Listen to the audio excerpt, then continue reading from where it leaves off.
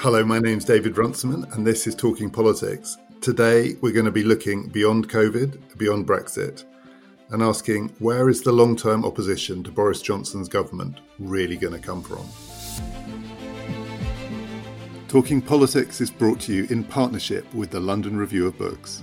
If you enjoy listening to Talking Politics, you'll definitely enjoy reading the LRB.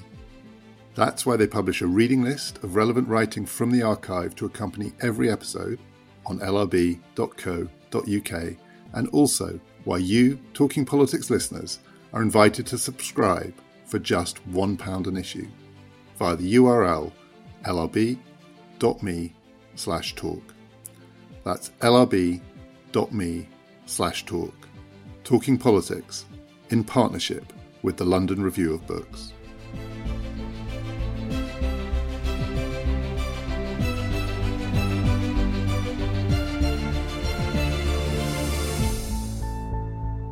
At some point, we will know the shape of a Brexit deal or no deal, but I've sort of given up waiting for that. It'll come. So in the meantime, I'm delighted we've got Helen Thompson with us, and it's a pleasure to welcome back Chris Brooke. We haven't really focused on British politics for a while. There's so much going on. So let's try and think about next year and beyond if we can. Chris, could we start maybe something that we really haven't talked about on this podcast for ages? It feels like that we used to talk about it obsessively all the time, which is Corbynism. So if we sort of start on thinking about the oppositional space to the government, start on the left and maybe work towards the right, if that makes sense. Where do you think the sort of energy, the impetus behind Corbynism is at the moment in British politics, if it's anywhere? Can you see a pathway for it back to really making a difference over the next few years? I think energy levels are very low. There's a lot of Corbynist presence on Twitter, but that seems to be the kind of Twitter bubble that doesn't have a great deal of resonance outside. Corbynism is also embedded in a set of institutions. When it comes to the media, there's Tribune magazine, there's The Canary, there's Novara Media, and so on. These are all pretty fringe presences. The Canary, as ever, divides opinion pretty sharply, including on the left. And I think quite a bit of the energy of people attached to the Corbyn project is to try to keep these institutions going, keep their toeholds where they've got them. They're increasingly on the retreat in the formal institutions of the Labour Party, in particular in the recent NEC elections. They didn't do disastrously, but they certainly have nothing like the grip on the NEC that they used to have. And then there's a complicated politics of the trade unions, where some unions, in particular Unite, have been more friendly to Corbynism, and we'll see how that plays out. But I think the energy did very rapidly go out of the movement. The scale of the electoral defeat a year ago was pretty shocking. The recent book by Owen Jones, for example, very much presents Corbynism as a project that failed. So there's a lot of taking stock to do. And I think much of the practical politics for the foreseeable future will be defensive, trying to hold on to what they've still got, amidst an ongoing argument about whether the energies are best devoted to trying to wrest the Labour Party back towards something like a Corbynist posture in various aspects, or whether they're best off leaving the Labour Party and doing something else. Neither strategy looks especially promising, and that's why the argument will go on for quite a while. And it was often said of the people who were behind the Corbyn project that at its heart were a set of policies, or at least proposals, maybe even just a kind of outlook on politics, that was popular and popular with mainstream opinion. So polling around questions like nationalisation and so on suggested relatively high readiness on the part of the British public to accept what might be thought of as left policies. And then the problem was it wasn't electorally successful, and that may have had something to do with Corbyn himself. Is there any sense that if you think 2-3 years ahead, that this is a movement, the phrase that was always used, Corbynism without Corbyn, and Corbyn himself does seem like someone who has not got much left to offer British politics, I think it's fair to say that. Corbynism without Corbyn, does that have any kind of meaningful purchase on Labour politics over the cycle of this Parliament? I mean, it needs, apart from anything else, it would need some kind of leader. I don't know who that would be. But those policies, or do they just have to somehow be channeled back into the current Starmer leadership? I think it has to be the latter approach, and this is the mantle that Starmer bid for when he ran for leader. That the propaganda videos he put out were full of emphasizing his commitment to a long history of left campaigns, and he didn't announce any substantial break with the Labour manifestos of 2017 or 2019. And those manifestos, broadly speaking, were popular inside the Labour Party and reasonably popular among the public. The difficulty the Labour Party has faced for a decade now is how to move out of the shadow of New Labour. And Miliband tried in a somewhat timid way and failed. Corbyn tried in a more drastic way, and I think time had passed, so it was easier. He had more success from that point of view than Miliband did. And that's the inheritance that Starmer has, a party that's now firmly outside the New Labour mainstream. That's the anxiety of the Corbyn supporters, is that Starmer wants to turn the Labour Party back into something like a political party on the model of New Labour.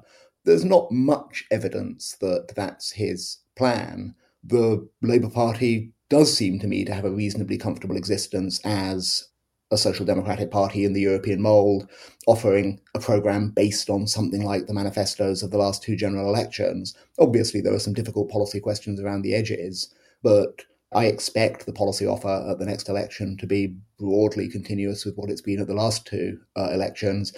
Maybe there won't be such an emphasis on the Green Industrial Revolution. Maybe there won't be such an emphasis on the abolition of tuition fees for students. But it's going to look something like what those manifestos have looked like, because that's popular with the party, and there's no particular reason to think it's unpopular with the public. And do you think that there's a role for left opposition to Johnson's government that is recognisably similar to the kind of left opposition there was to, say, Theresa May's government? Or do you think we are genuinely in a different post-Corbyn phase? I think that it's a complicated question because of the complex relationship, as we've talked a lot about before, between Corbyn and the Corbynism project. So I think if you make like comparisons with the past, there was a more genuine social base, let's call it that, to the shift to the left in the Labour Party from 2015 than there was to the shift to the left in the Labour Party in the 1980s. And if you wanted to sort of say, well, what was the social base of Corbynism? I think it was graduate millennials to a considerable extent. Plus, that version of the Labour Party showed that it was quite successful at mobilising minority voters in urban areas. And I think that the Labour Party cannot go back to the position that Blair tried to occupy for it, and indeed for a while obviously occupied pretty successfully. In some sense, socially, that Britain doesn't exist in the same way. And that's before we even get onto the question about what Labour's going to do about Scotland. So I don't see that Starmer can go back to trying to fight the wars, if you like, of the Labour Party of the 1990s. Again, he's got to position himself somewhere differently. And the left, I think, is different and in some sense structurally stronger than it was at that time.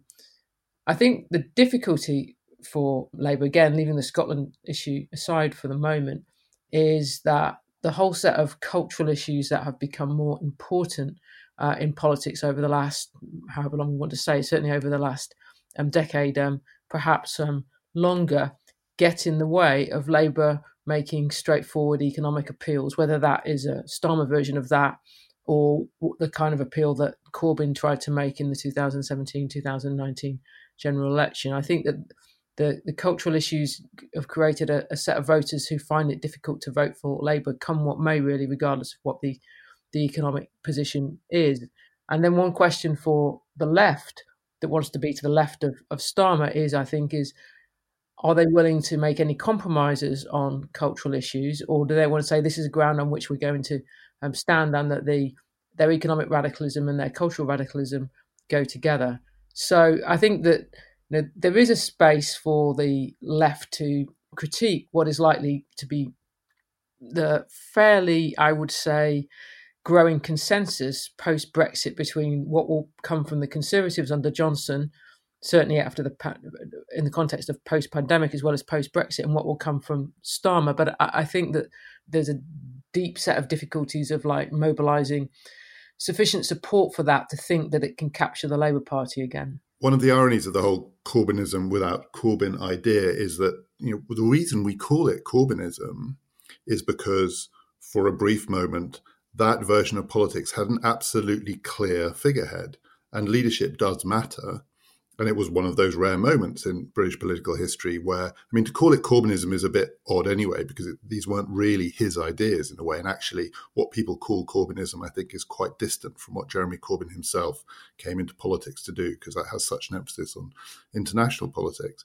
But the fact that it got a name and it got a figurehead is what gave it a very, very different kind of visibility. And absent that, and I can't see, unless one of you can tell me, I can't see who would lead or who would be a figurehead, a spokesperson for the left critique of the sort of, if it's going to be this, a kind of Starmer-Johnson consensus about some things, who is going to speak for that? I can't see that person. Can you?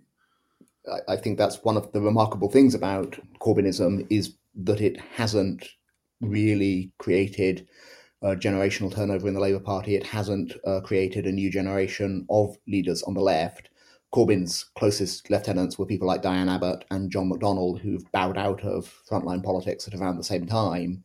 There was optimism at various times that someone like Angela Rayner or someone like Rebecca Long-Bailey would rise to the occasion and take on the mantle, but Long-Bailey's candidacy for party leader wasn't especially popular, and Angela Rayner is now firmly identified with the new leadership of the party. And beyond that, when people look around for names, there are figures like Laura Pidcock, who crashed and burned. She lost her seat at the general election. Or people looking at some of the more idiosyncratic figures, people like Clive Lewis, who always had a difficult relation with the inner circle of Corbyn supporters. And so that's very striking, that it's not that there's a group of Corbynite politicians who would have senior posts in the shadow cabinet if the left still led the party. It's actually hard to see where the parliamentary leadership of that faction is going to come from, beyond figures like Ian Lavery, who are never going to have that much traction outside their current circles. So, Chris, you said that one of the things that might distinguish Starmer from Corbyn is a softening maybe of the Green New Deal agenda.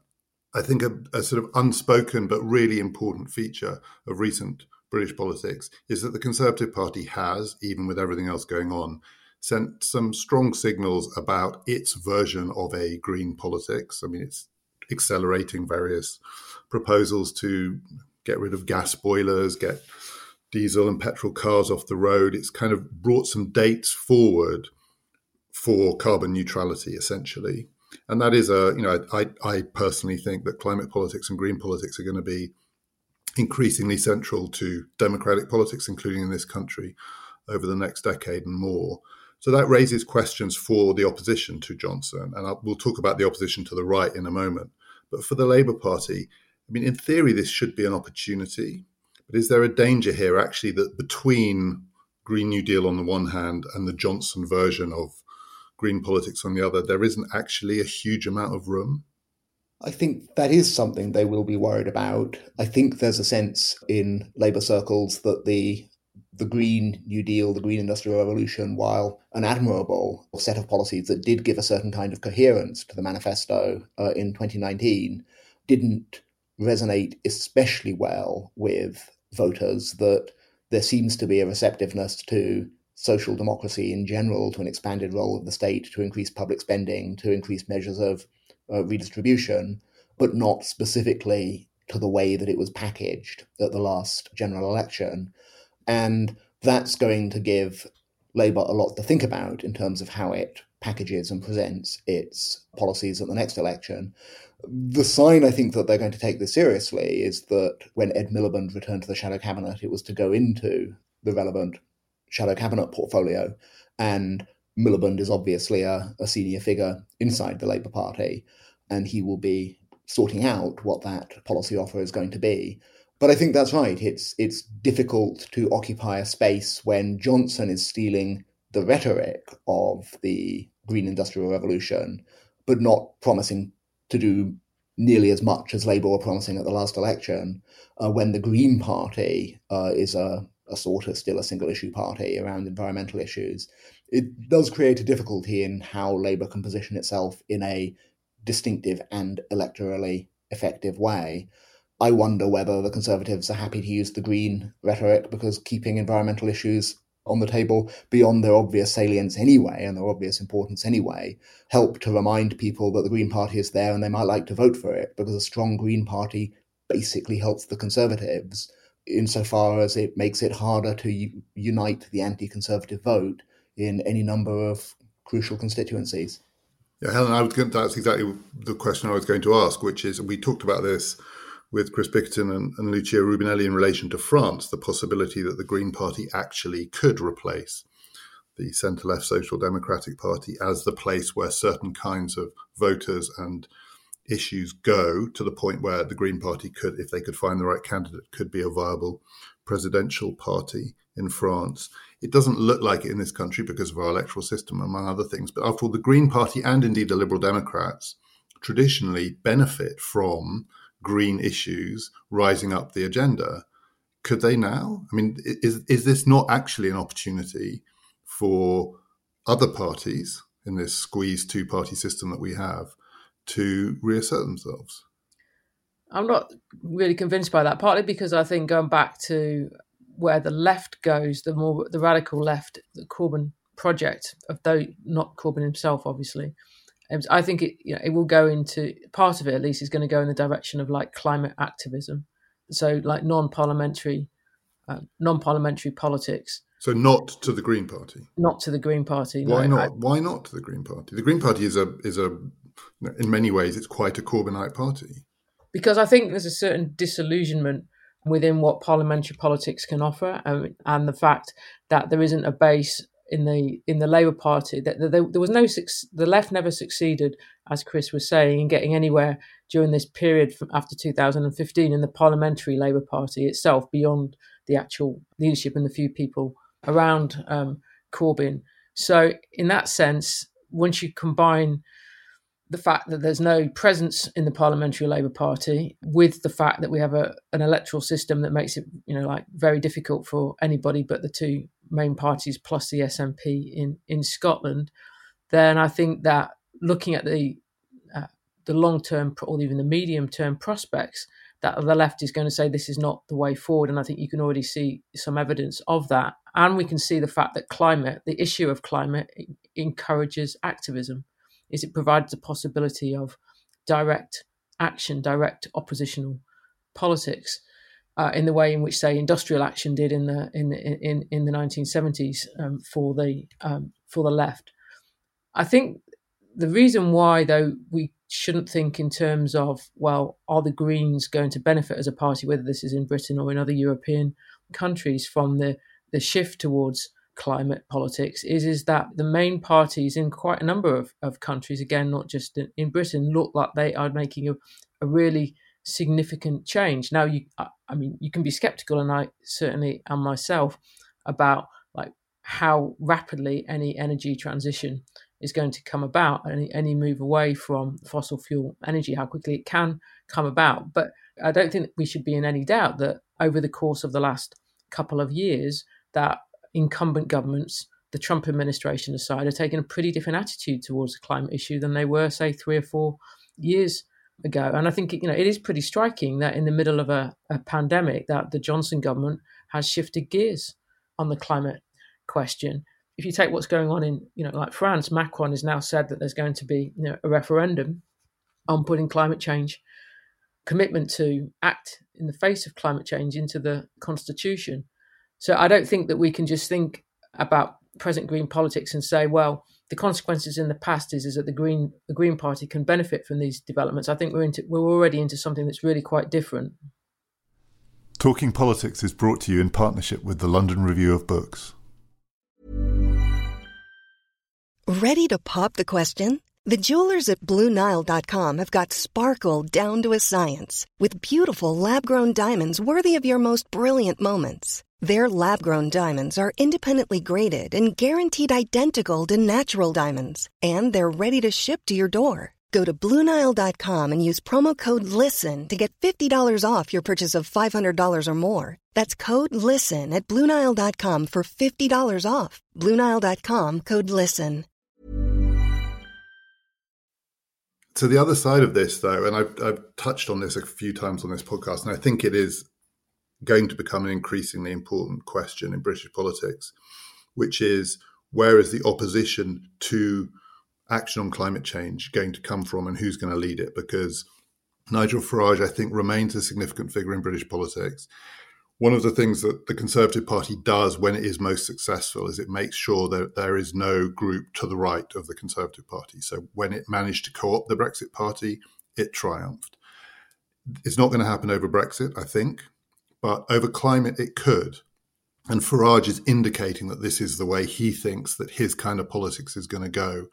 If a Conservative government is telling people to take their gas boilers out of their homes or take their petrol cars off the road or whatever it is, there is a space in British politics, I am sure, particularly if there looks like there's a Labour Conservative consensus around this, and it is going to require significant behavioural change. There are going to be costs, no question. It's definitely not going to be a costless set of policies. That seems to me that it does open up room on the right, if we call it the right, of the Conservative Party for another kind of politics too. And I suspect, my feeling is, you can disagree with me on this, that over even this Parliament, that space in British politics is going to become much more visible. We haven't seen it at the moment because of the pandemic, because of Brexit, but when we're past Brexit, whatever that means, and when we're past the pandemic, whatever that means, if this government is really committed to even its very tame version of a transition to a greener form of transport, energy, everything else, that opens up the space to the right of the Conservative Party, and someone or something is going to occupy it. I'm sceptical that it's going to lead to a significant political challenge to the Conservative Party. I think Nigel Farage is too closely associated with the politics of Brexit, with the European Union. The attempt to rebrand the Brexit Party as the Reform Party or whatever it's called now looks like a pretty defensive move.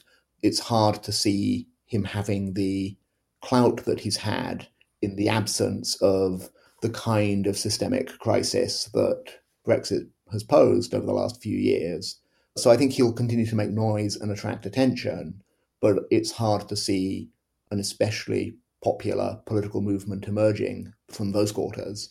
I think we're also seeing other figureheads appear on the right. I mean, the actor Lawrence Fox has now got his Reclaim movement, and I think that's going to be the same kind of thing. Someone with a high media profile, attracting a lot of attention, getting some funding from the right, having the Mail and the Telegraph write obsessively about them, trying to big them up into substantial national figures. But it's hard to see that turning into an electoral operation that can function outside the Conservative Party. It takes a very long time to get new political parties going. That was true of the Greens, it was true of the Scottish Nationalists, it was true of UKIP and its later morphing into the Brexit Party. It doesn't look to me as if the conditions are in place for the emergence of a substantial party to the right of the Conservative Party. I think the Conservatives are very lucky from that point of view. So this may sound like a caricature, but my feeling of this is that there is a space in British politics for someone to channel, and this is just emblematic, the kind of anger that you hear a lot about, say, cycle lanes. I mean, it might sound ridiculous, but the sense that there is that new consensus emerging, which for many people seems to discriminate against a significant section of the population in favour of what's often perceived to be a minority. So let's just call it cyclists. And the fact that Farage has spotted this and is going to run in local elections on this issue seems to me, maybe I'm overstating it, but it seems to me that there is at least the beginnings of a gap opening up there. Helena, am I completely... No, I agree with you.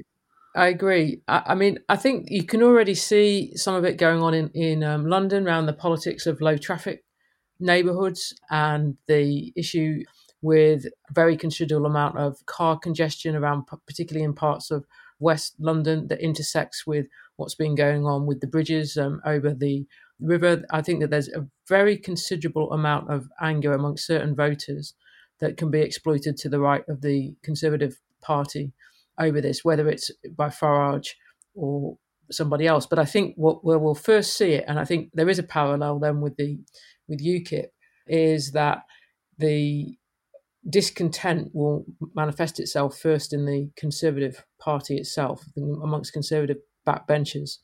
And I think it will intersect with lockdown politics. Obviously, there's been quite a lot of anger on the Conservative backbenchers about some of the decisions that have been made about shutting down the economy and prioritising protecting the health service in dealing with the pandemic. And a sense, I think, that the Johnson leadership perhaps wants to move the Conservative Party back to territory that actually was being occupied by David Cameron, and that in some sense is shifting itself away from the coalition that won the Conservatives' 2019 election on the assumption, for the moment anyway, that there will be a trade agreement. I think that it's not difficult at all to see how you have the Conservatives being, or the Conservative government being attacked from the right within the Conservative Party, and then if there isn't a great deal of responsiveness from the leadership to that leads to Farage thinking that there is a political opportunity for him. And I think, again, that the comparison, like with France, is quite important here, because we could see, going back to, like 2018, with the beginning of the Gilets jaunes movement, that it was the diesel tax issue that began that whole movement, and that the politics of distribution in relation to dealing with climate change is really fraught. And then there's the question of whether you can be competent in dealing with climate change, or put it more specifically, whether you can be competent around an energy transition, which is really an energy revolution, which is going to be an incredibly difficult thing to achieve. And politicians are, across Western democracies, are making promises about being carbon neutral by 2050 that right now they haven't got any real idea about how that they can achieve. And you can't have a politics of competence in the face of that. So I think that we're going to see quite a lot of political discontent expressed in relation to climate politics. I mean, I wouldn't want to necessarily say right now what form that is going to take. It doesn't have to take the Gilets jaunes form anywhere other than France. But I think that we have moved into a new political space, and that climate is very much part of that. And it is worth remembering that all the things that people associate with Donald Trump and the way he got his candidacy going, birtherism and the wall and everything else, light bulbs were also part of it. I mean, he was early on someone who didn't like light bulbs that took too long to switch on. And that is part of that politics. It remains it. So I agree it's part of that politics, but I do think there's a tendency for people to be a bit too quick to read off what's been going on in the United States and think that it's playing out over here. So, for example, another issue is opposition to the coronavirus vaccine, that quite a few people seem to be worrying that anti-vax sentiment may be pretty widespread in this country and enough people won't take the vaccine to cause difficulties. I'm pretty skeptical that that's the case. I think that's a matter of people seeing what's going on in America and wondering whether it's happening here too. But I think by and large, people trust their GPs. They like the National Health Service. People will take the vaccine when it's offered to them. And that kind of anti-vax moment that people are speculating about will fizzle out. And I think something like that may be the case with the kind of climate discontent that Helen has been describing, because it's going to play out over a long period, and it doesn't have an obvious focus or crisis point. That Green politics was able to get more prominent in the mainstream because of the European elections, the periodic European elections, that meant that it was safe to vote Green in a way that would make an impact in a way that it wouldn't normally in the first past the post system. The UKIP was able to engage politics on a big scale because of the referendum, because Cameron's rash decision to cause the referendum created a focal moment they could unite around. What's striking around climate is it's not like that. It's profoundly important, it's extraordinarily important. But the politics of climate change and the responses to energy transition are going to be strung out over decades. So it's going to be an issue of political management for the Conservative Party. And I absolutely agree that there's going to be a big fight in the Conservative Party between a national leadership that feels it ought to use the rhetoric of green industrial revolution and promoting an energy transition, and fierce grassroots resistance across the Conservative Party, and we're seeing that playing out in the politics of cycle lanes in London boroughs at the moment. But absent that kind of focal point around which opposition can coalesce, I can't really see it finding a politically effective expression or a way that will cause real headaches for the Conservative Party. It'll be an issue to be managed, but Conservatives have often engaged with these issues where there's a fight on the right-hand side of the political spectrum that plays out in the Conservative Party, and the leadership has to respond to various competing pulls. That's what Conservative politicians do, and that's what I think they'll continue to do with the politics of climate change. So finally, let's talk about something that we're going to talk about a lot more next year, but I just want to ask a very specific question about it now. So if we started this episode with the question, where is the opposition to Johnson's administration going to come from? At the moment, the most powerful opposition politician in the UK, I would say, is Nicola Sturgeon, and the most direct opposition is going to come from her. So that's where the most consequential elections are coming up, the Holyrood elections, and then one possible, and maybe even at the moment likely consequence of that is an immediate, almost the next day, fight over Sturgeon's demand to have a second independence referendum. And that contest between Sturgeon and Johnson potentially is going to shape British politics over the course of this parliament. But what should other opposition politicians do in relation to that fight? And not just Starmer. I mean, Starmer obviously has a choice to make, but we're also talking about people like Mark Drakeford in Wales, other leaders of devolved assemblies. We're talking about the other parties, the Greens, the Liberal Democrats. We're talking about Northern Irish politics. I mean, all sorts of people are going to have to position themselves in relation to this fight.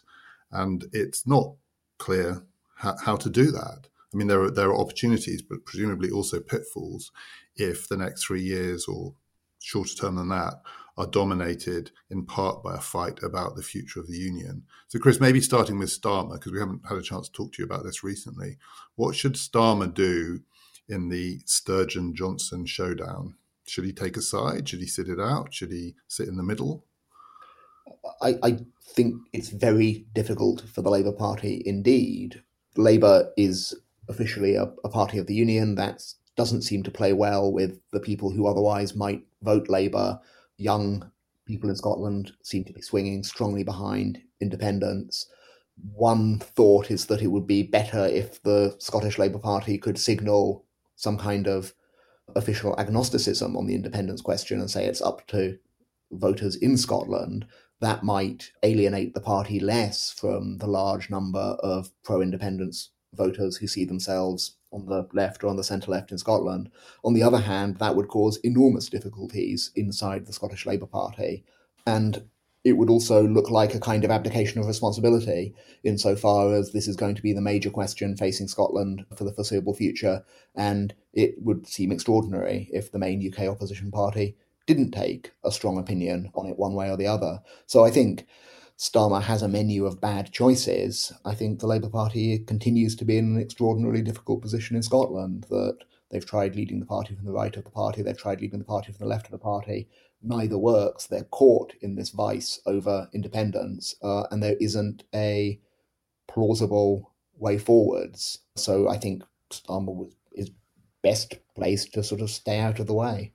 The issue for all the parties that aren't the SNP, leaving aside the Greens in Scotland, which is effectively allied with the SNP on this issue, is that they need to play for time, and that allow some of the difficulties that the SNP has internally, including in relation to whether it actually has a clear independence project, to work themselves out.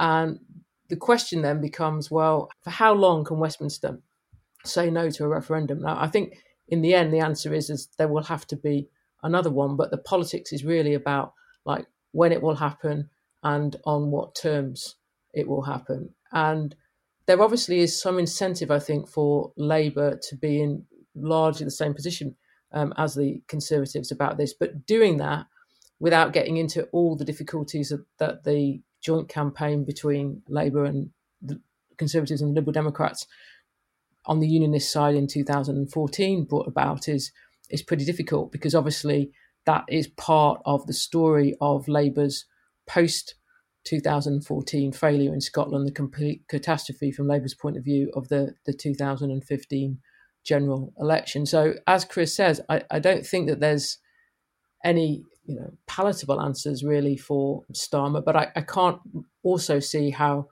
in terms of the medium to long-term position of Labour, that he can take Labour that far away from where the Conservatives go on this. I mean, can he at least, when the question is put to Johnson after May and after the Holyrood election, so say the SNP win a majority and then Nicola Sturgeon demands a second referendum and Johnson says no, is there room for Labour? Because Labour presumably does not want to be put in the same box as the Johnson government directly on that question. And if Labour is going to have a future as the party of the union, it has got to somehow retain support in Scotland, which is going to be incredibly hard if it's associated with the straightforward no, the people of Scotland have voted and we just reject it. Is there any space for Starmer to make a case that the democratic voice of the people of Scotland must be heard, and then to position himself as an advocate for the union on very different terms from Johnson's advocacy for the union? So the two ways in which he distances himself are not to reject the demand and then to start already crafting a different case for the union. That seems to me like the only way the Labour Party can survive this in a way. I mean, it will survive it, but the only way it can come out the other side not damaged by it. I think on the first case, though, that is very difficult, because that will be to go for a quick referendum, because that will be to put the Labour Party at Westminster at odds with the Scottish Labour Party.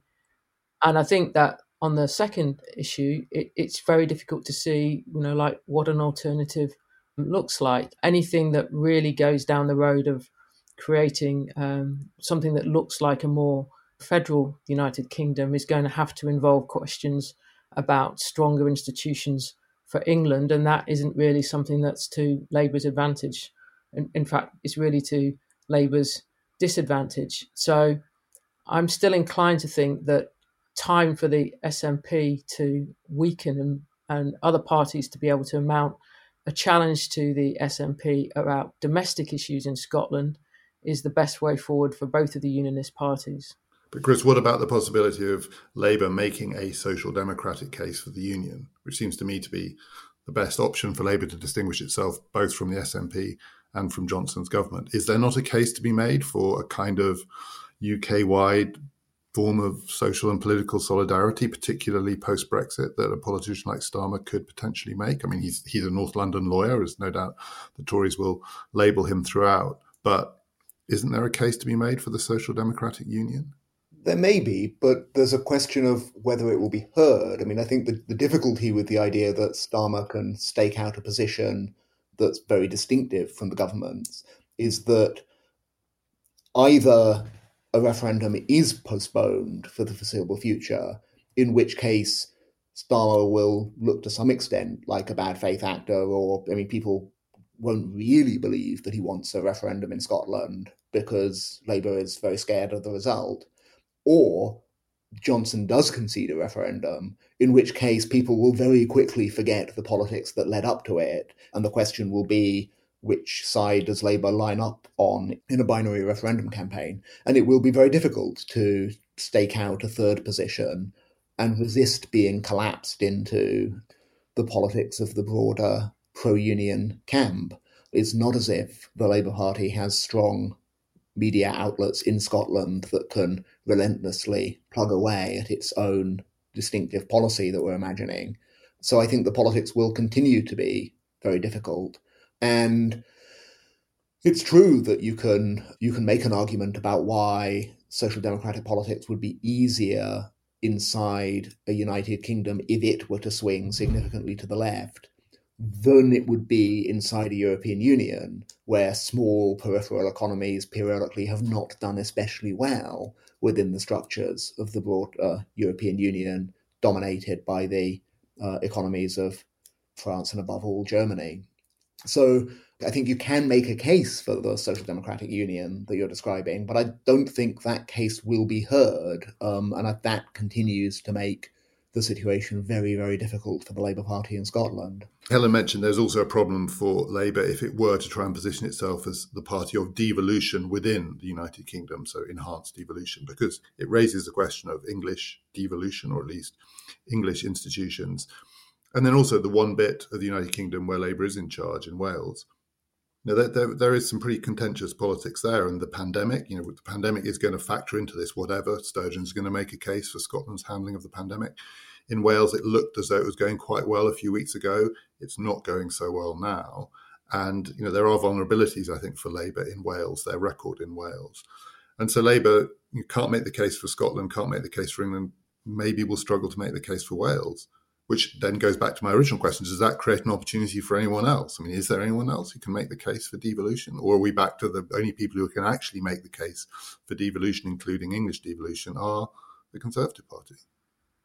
I think that the problem in some sense is even deeper than that, because your question presumes that there is a coherent case for devolution that can be made, and that we could actually have some kind of version of federalism in which England had something like that there was an English executive, a constitutionally authorised English executive, and an English parliament in the way in which is the case in Scotland and to a different degree in Wales. But once you get into that territory, you really have, overwhelmed the union with Englishness, and that the fundamental difficulty is that the only way in which you can actually govern the United Kingdom in some kind of coherent way is without devolution, with a parliamentary union. And yet it's incredibly difficult to see how we can retreat in this country from having gone down the devolution road, because Scottish devolution isn't going to be given up. So what we're left with is finding ways of navigating around these difficulties, fudging questions that don't turn out to be as destabilising as the situation has been since the SNP won a majority in the Scottish parliamentary elections in 2011. And there isn't a case for an Andy Burnham-style politician within Labour. So it's not going to be English devolution, but the case for greater devolution for the North. And again, this comes out of the pandemic. Those issues are going to be raw in British politics for a long time to come. There are, within British politics now, within English politics, much more prominent politicians who do not speak in and for Westminster, but for regional parts of England. Could, under these conditions, particularly the context of a Scottish independence referendum, that case not be made? I think you can see politicians like Andy Burnham becoming very prominent in very particular circumstances, as we saw with the pandemic in the Northwest and in Greater Manchester and so on. But from time to time, the news cycle will shine a spotlight on these figures. They can't do much to command attention over a longer period, partly because the powers of these mayoral offices are so limited, but in particular because they don't have any abilities to raise money or really to spend that much money. And the absence of that kind of financial or economic clout, I think, means that there are always going to be figures dependent on the media, dependent on the news cycle, who will never be especially powerful figures in their own right. And I think that strikingly limits the abilities of these regional mayors to make much of a difference over the longer run. So do you both agree with me when I suggested that the most important opposition politician for the duration probably of this parliament is Nicola Sturgeon? Oh, without doubt. And I think also, though, that the politics of what's happening around Nicola Sturgeon within the SNP is perhaps the most fluid thing that's going on in British politics at the moment. If and when we do get to a Brexit deal, Helen and I are going to be back with an extra episode to reflect on that. And next year, we are planning to do a series about the Union, the 4 different component parts, their history and their possible future. In next week's episode, in our regular slot, we're going to be looking back and looking forward to some of the other things coming up on Talking Politics, including, in the spring, a new series of the History of Ideas. Do join us for all that. My name is David Runciman, and we've been Talking Politics.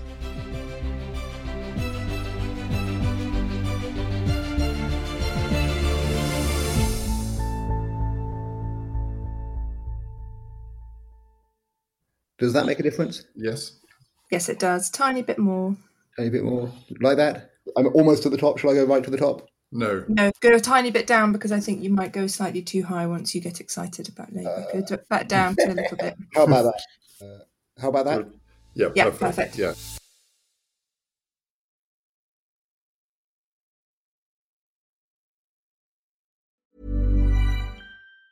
Hi, I'm Daniel, founder of Pretty Litter. Did you know cats tend to hide symptoms of sickness and pain? I learned this the hard way after losing my cat, Gingy. So I created Pretty Litter, a health monitoring litter that helps detect early signs of illness by changing colors, saving you money and potentially your cat's life. Pretty Litter is veterinarian developed, and it's the easiest way to keep tabs on your fur baby's health right at home. Go to prettylitter.com and use code ACAST for 20% off your first order and a free cat toy. Terms and conditions apply. See site for details.